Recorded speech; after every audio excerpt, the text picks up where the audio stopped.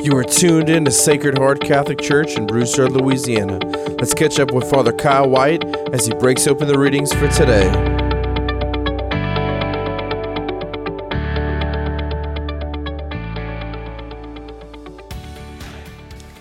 When they leave our sight, they often leave our mind. Have that all the time with appointments. People call me or people ask me and they want to line up something with me, and I know if I don't put it on my calendar to where I can see it, where it'll be in front of me, I'm just going to forget about it. And I don't know about you, but very often that can be the same situation with God. If God is not ever before me, if I don't constantly remind myself that He is real, that He's in my life, whether it be with prayer or coming to Mass on the weekends, just out of sight, out of mind, I don't think about Him. And I don't think about the reality that God is alive and God is real. And the same thing is real, the counterpart to God. Evil, darkness is real. The devil is real. And there is a constant battle, and there are constant forces around me that are trying to influence me.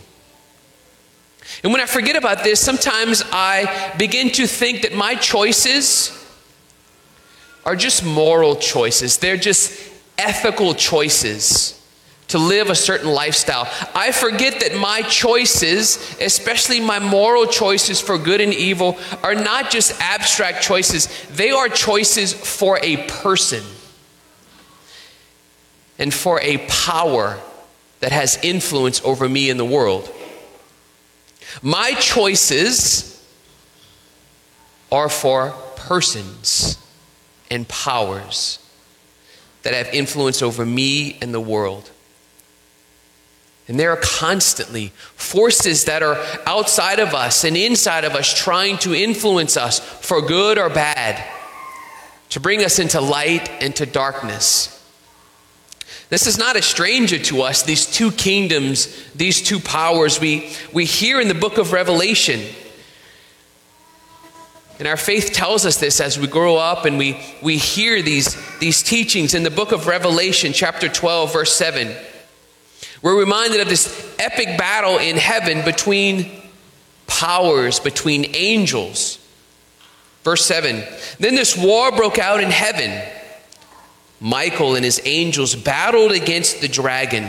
The dragon and his angels fought back, but they would not prevail, and there was no longer any place for them in heaven. The huge dragon, the ancient serpent, who is called the devil and Satan, who deceived the whole world, was thrown down to the earth, and the angels were thrown down with it.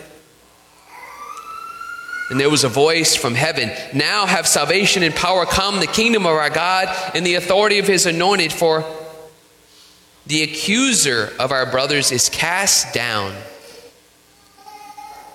who accused them before God day and night.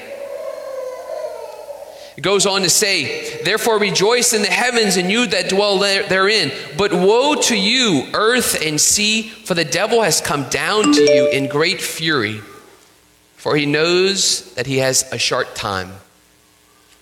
The story in Revelation talks about this spiritual battle in heaven between good and evil, between the angels that are for God, that are submissive to God, that are humbly servants of God, but the angels who would not obey, led by the devil. And they were cast down into this world to reign. Why? To distort and to destruct what God wants, to attack you and me. This is real. And we don't necessarily see it, and so it can be out of our mind and it can be out of our heart, but it's real. There are constant influences over us to battle authority over us, to gain authority over our mind and our heart. And so we have today's gospel, this beautiful story about beginning of Mark's gospel. Jesus comes into the synagogue to teach. Very interesting, he comes into the church, right? Sometimes we think that the devil is just out there. Well, enemy The enemy of our human nature can influence us anywhere. And so he walks into the church, and there's a man with an unclean spirit. And the unclean spirit cries out, "Jesus of Nazareth, what have you to do with us? Have you come to destroy us? I know who you are. You're the Holy One of God." There you have it. There's the battle. There's the war.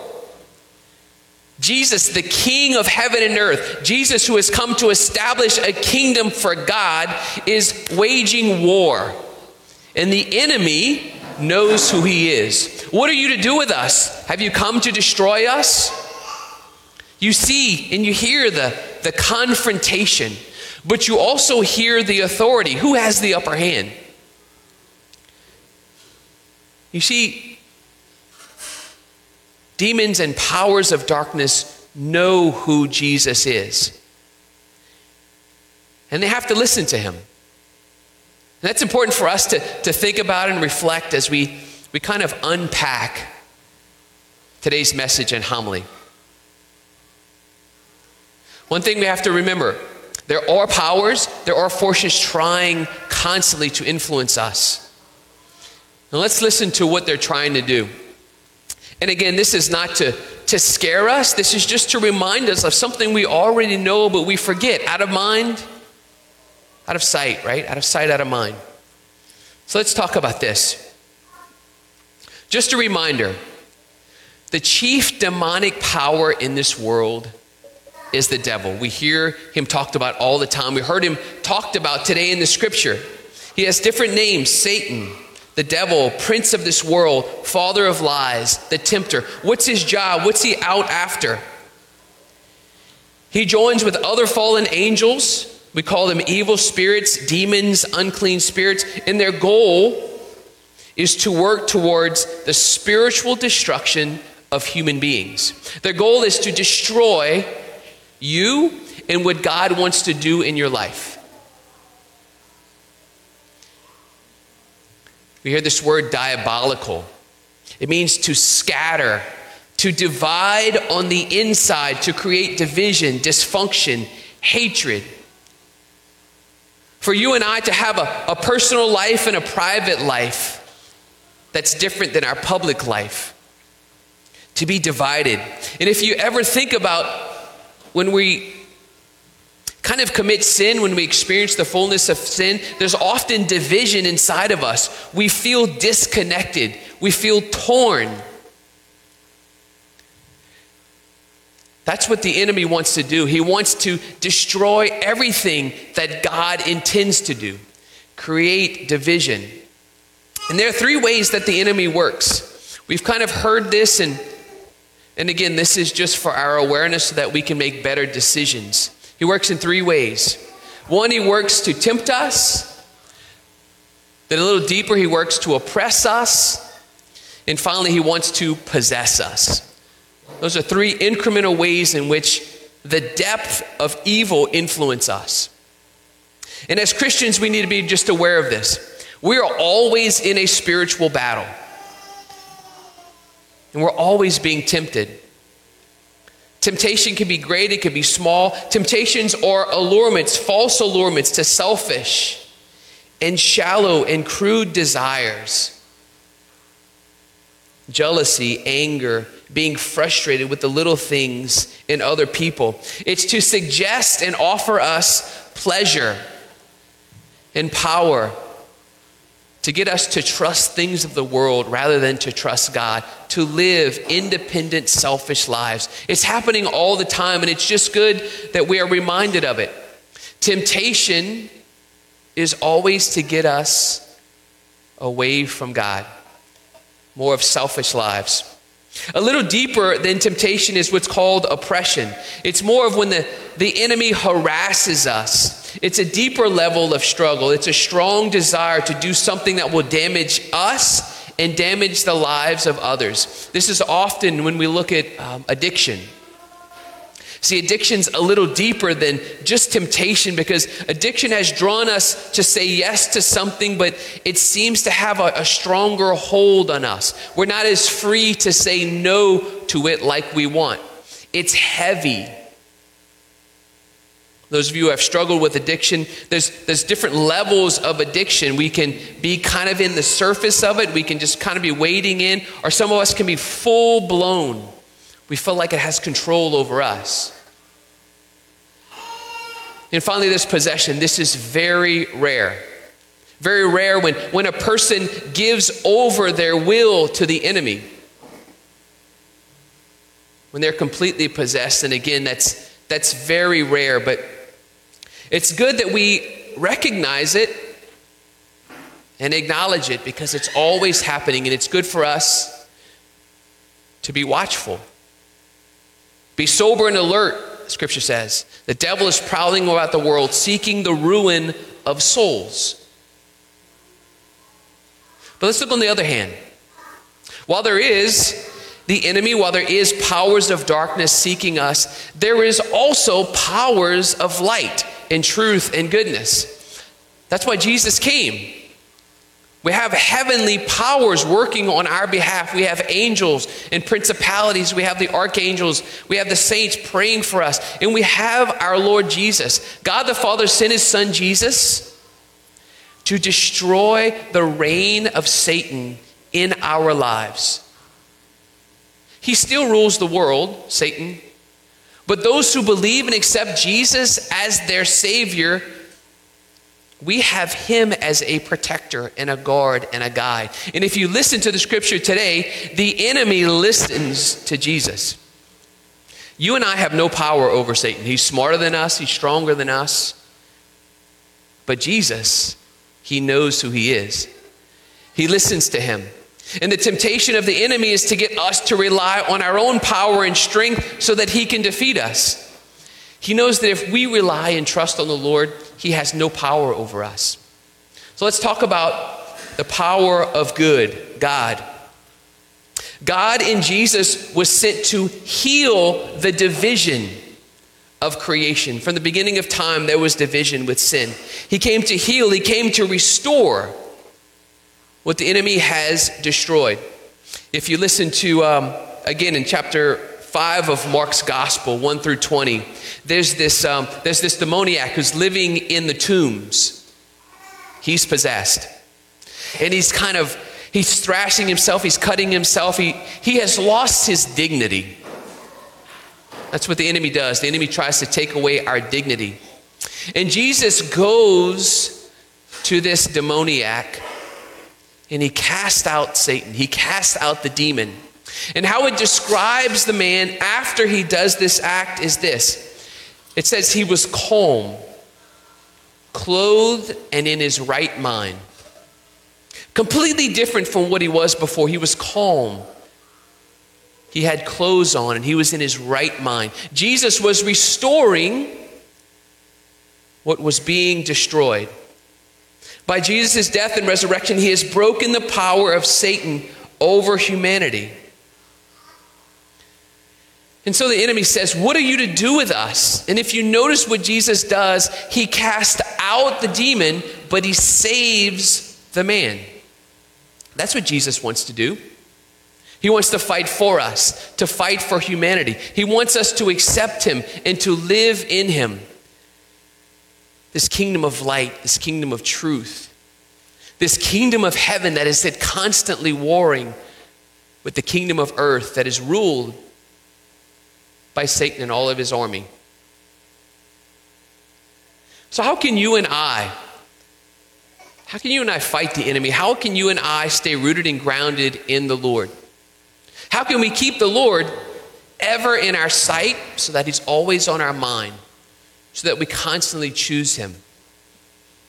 I'm going to propose to you nothing really new, nothing different. You all have heard these things, but sometimes we fall out of these practices. First practice, what can we do, is to pray.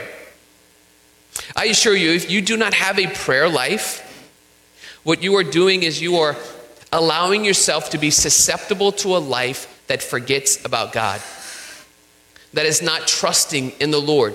And what happens is the enemy will constantly throw temptations about us. And if we're not keeping the Lord ever in front of us, offering our lives to him, those temptations will eventually wear us down. It's important that we have a daily prayer life. Secondly, fasting. It's something some of us do, but not all of us. It's clear in Scripture when Jesus sends out his disciples out in two, they come back talking about the powerful works that God has done through them. But they also talk about, Lord, there were some people that we couldn't heal. There were some people that we were ineffective towards. And Jesus says, yes, for those people, you need more prayer and fasting. It's a tactic, it's a tool against the enemy. Fasting basically gets us to forget about ourselves and to trust more in the Lord. And finally, thirdly, the sacraments. Living a sacramental life. The sacraments are a way that God in Jesus touches us. He feeds us. He heals us. He transforms us. And the powerful sacrament against the enemy is reconciliation. When you think about it, what is reconciliation? What is the sacrament of reconciliation? It's when we go to God, represented in the person of Jesus, and we expose the darkness of our life. We expose those areas where we have said yes to the enemy, to the person. We expose them and we say, Lord, I want you to come back and be Lord of my life.